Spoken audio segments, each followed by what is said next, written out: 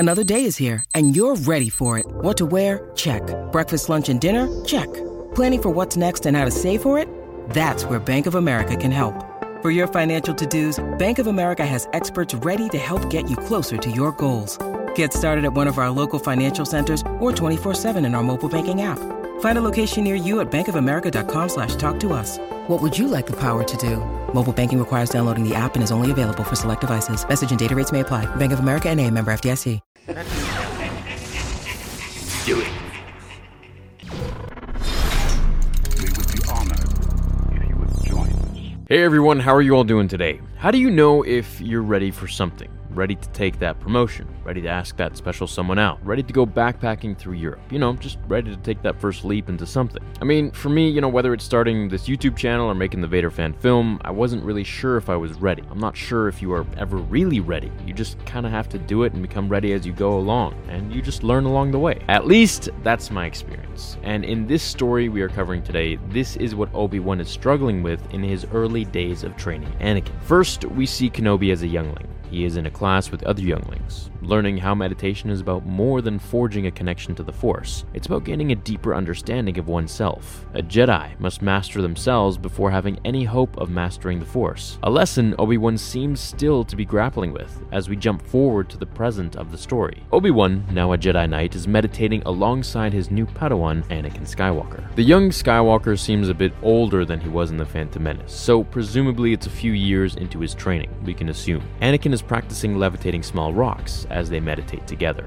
Obi-Wan thinks to himself of how impressed he is with Anakin's progression. He has come far and is someone any master would be proud of when he bothers to listen to him, that is. But as Obi-Wan's mind wanders back to his duel with Darth Maul, it becomes clear that Qui-Gon's death still lingers over him. He never foresaw having his own apprentice so soon and without his former master there to advise him. Obi-Wan feels uncertain of himself. His mulling is put to a stop, however, when Master Tosan interrupts their meditation to give Kenobi a new mission from the Council. On a planet not part of the Republic called Dalanor, a Jedi holocron has been discovered by an archaeology team. Taking the mission, Obi-Wan tells Anakin that he can train with Yoda and the other younglings while he is gone. As you can guess, that didn't sit well with Anakin. He was older than the other younglings and his abilities were already far beyond theirs, but he relented to his master. Before heading off, Obi-Wan does some research at the Jedi Temple Library for any Jedi in the past who might have visited the planet. But soon enough, Yoda drops by and lets Obi-Wan know that if there had been Jedi who had visited Dalanor in the past, their names have long been lost. Though the holocron might shed some light on who they were, Yoda asks if Obi-Wan will bring Anakin along. Where Kenobi hadn't planned to, he wasn't sure if Anakin was ready. Yoda can sense Obi-Wan's uncertainty. I'm sure you are. Ready or not ready? The Sage Master cautions Obi-Wan that his lack of belief in his Padawan will cause Anakin to fall behind the other younglings. Obi-Wan pushes back at the diminutive Jedi by reminding him that he, along with the rest of the Jedi Council, didn't want Anakin to be trained in the first place. Yoda warns that a poorly trained Jedi is dangerous to himself and others. Taking Yoda's advice to heart, Obi-Wan decides to take Anakin with him on the mission after all. As they are flying towards the planet, Obi-Wan realizes that Anakin shouldn't be treated like other Padawans. His path is different from the one that he had. Just then, Anakin asks him what Obi-Wan's life was like before he joined the Jedi Order. He doesn't really remember. He was taken at a young age, when he was identified as a Force sensitive. Anakin wonders if, because of that, Obi-Wan always knew what his path was, that he always meant to be a Jedi, unlike Anakin, who had been a slave,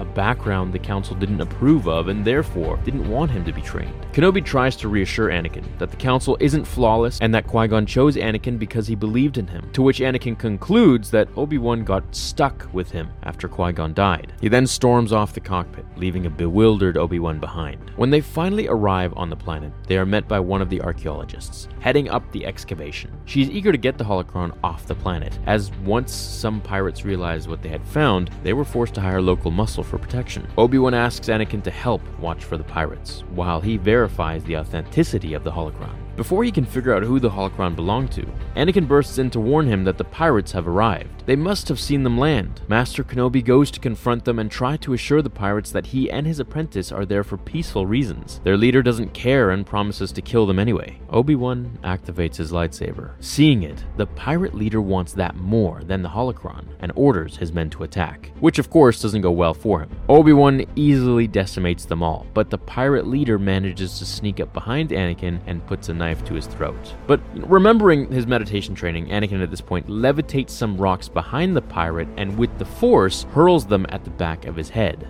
knocking him out. Having defeated the pirates, they head back to their ship where Anakin apologizes to Obi-Wan for freezing and being caught off guard. Obi-Wan had been right that he wasn't ready, but Obi-Wan dismisses that critique. He tells Anakin that he is ready and has been for a long time. It was Obi-Wan who wasn't ready. He didn't feel stuck with Anakin. He felt Anakin was stuck with him. He wasn't able to save his teacher Qui-Gon. How could he save a Padawan? Anakin then tells him that they'll save each other. It's what Qui-Gon would have wanted, and Obi-Wan agrees. And that was the very first mission Anakin took with Obi-Wan as a Padawan. And I guess, technically, the first guy that he ever beat up. So what do you all think? Obi-Wan didn't feel worthy or ready to train Anakin until he allowed himself to do just that in the field. To jump in. And by doing that, he became ready. Or at least he felt he was finally ready. Now, given how we know it all ends, we can argue Obi-Wan wasn't ready. But to be fair, I don't even think had Yoda trained Anakin instead that he wouldn't have fallen. No, I think only Qui-Gon could have kept Anakin in the light and in line. That's why his death is even more tragic. I think we can take the positive message that the story is conveying and apply it to our own lives. If you wait to do something until you feel 100% ready, you'll wait forever. You gotta take the leap.